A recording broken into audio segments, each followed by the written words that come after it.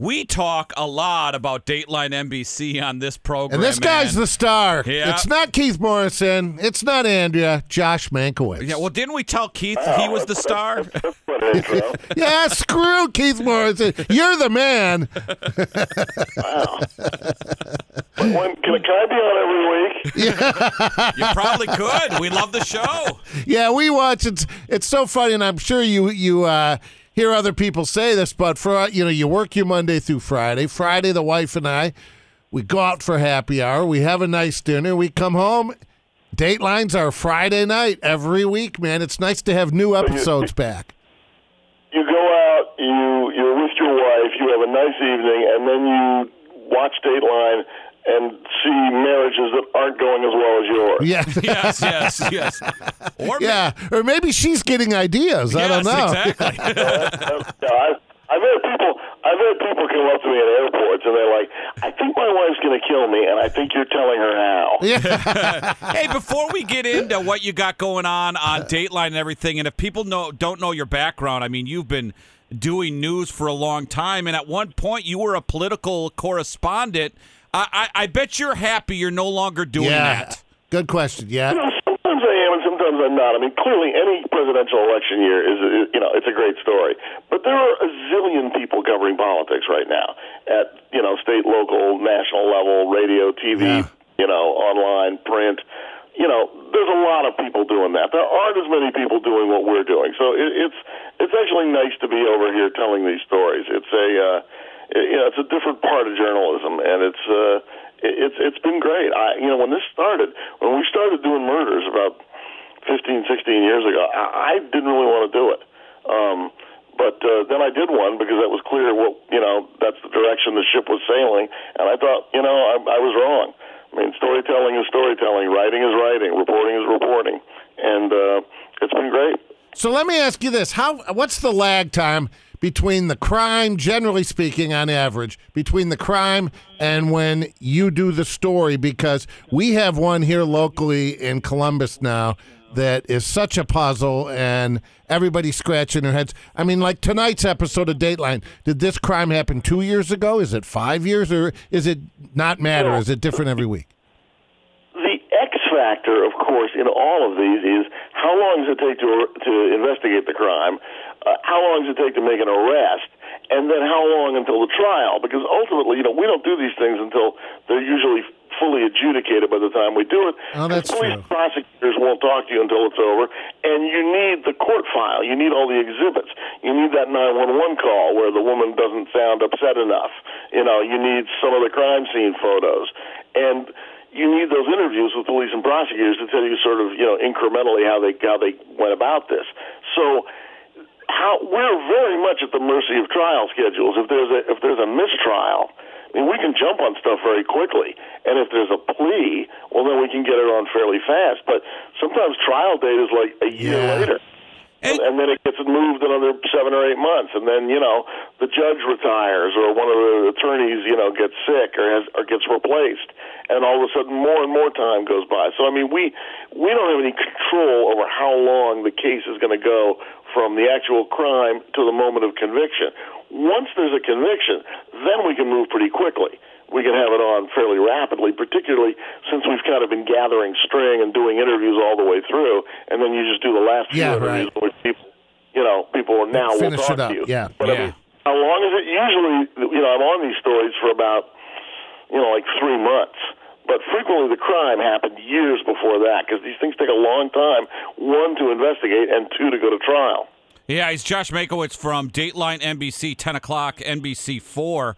How often, because what Jerry's referring to is there's a missing woman in a suburb here, missing for 5 months. 6 months. Very suspicious. Family members pointing the finger at the husband. They just did the Vanishing podcast.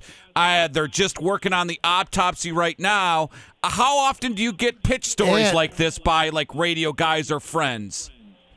Oh, we might actually be working on this because I know we're doing one story. It's not mine. We're working on a story in which a podcast played a very big role in helping solve the crime. Well, this isn't solved yet. That's the thing. Yeah, they found the body, Josh. Right? Yeah. Listen to this. They searched for and they found the body where they had already searched numerous 4 times. Like the killer brought the body back in. I mean, it's a real puzzle. That's it's crazy. There's no question. I mean, that's just not one of my stories, but I can promise you that Dayline's already made some calls on this. We've already talked to people. Cool. And that's exactly the kind of thing that we're going to get into at this point. Now, we don't know how it's going to come out. But when they're finally, if there is an arrest made eventually, then we sort of, we'll jump on it with more people and more effort. Well, and we'll try to get as many people in the can now as we can. So, I mean, it can happen pretty quickly, but we're sort of at the mercy of the criminal justice. Well, it was in Torg's hometown, so he'd like to be interviewed if you come to town. Yeah, no, but if you did do it, I know a lot about the case, man. I really do. It's a mile from my house. We know the chief. Yeah. Come. I mean, one is, do you seem to know a little too much about the case? And you have an alibi. Yeah, that'd be a whole nother episode. Absolutely. Hey, and we want everybody to watch Dateline tonight at 10 o'clock.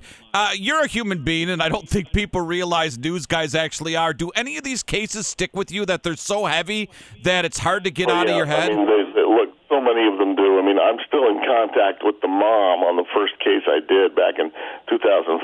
Her daughter was killed in Reno, Nevada. Yeah, I mean, you end up sort of, you share some pretty intimate details of these people's lives, when you're talking to them, and you're with them for a very long time. I mean, I did an interview yesterday that took 5 hours, and my back is paying for it today, believe me. But so I do end up staying in touch with a lot of these people, and, you remember the crimes, years and years later. I mean, look, if you don't feel anything, you should not be a journalist. Yeah, that's good. Yeah, that just means you have a conscience and a heart. So what are we going to see tonight at 10 on NBC? Friday night at 10. What is tonight's episode? It's a story. It's a brand new Dateline, and it's a story with a lot of twists. And it'll be a story that about a young woman, and it's a story told in a way that only Keith can tell it. That's what I'm going to say. Okay. Yeah, because it's a lot of them. The missing person, how often, if you would say this with it and and we're not going to stick you to it, but how many percentage of the stories it's a happy ending? I shouldn't say happy, but justice is served. Well, I mean, I think there's an enormous difference of opinion on what justice is served. I mean, what constitutes justice being served? Yeah. Look, I mean, sometimes when people are acquitted, that's justice served. Mm-hmm. Sometimes when people are convicted, other groups are going to say that's justice served. I mean, I've done stories. I would say that most of the stories on Dateline end with conviction. And, you're going to have to watch each episode to determine, in that case, whether you think justice was served. I've certainly done my share of stories in which I think when the story's over, I think, he's not a nice guy. He's kind of a jerk, but I couldn't have voted to convict him based on that evidence. But a jury did, and they heard all the evidence. So that's where we are. And people are just fascinated with the crime, and there's a reason why there's so many shows. What makes the difference, I think, with Dateline and why everybody copied you is because of you and Andrea and Keith. I love the what do they call it? Crime porn. Yeah, well, I think that a Keith story sounds different from a Josh story, which sounds different from an Andrea story or a Dennis story, and that's we're all encouraged to write our own hours and 2 hours, and we do. And that's one of the best things about this is that you get to be personally involved in the storytelling. You're not just reading words somebody else puts in front of you. Oh, yeah, it's like Keith. And remember the pesky neighbor. Josh Mankiewicz did the radio interview. Talk like that all the time. Or did he? Yeah, or did he? Yeah. Josh, we'll be watching tonight, man. Great stuff, and keep doing what you're doing, buddy. Thank you guys very much. Okay, bye-bye.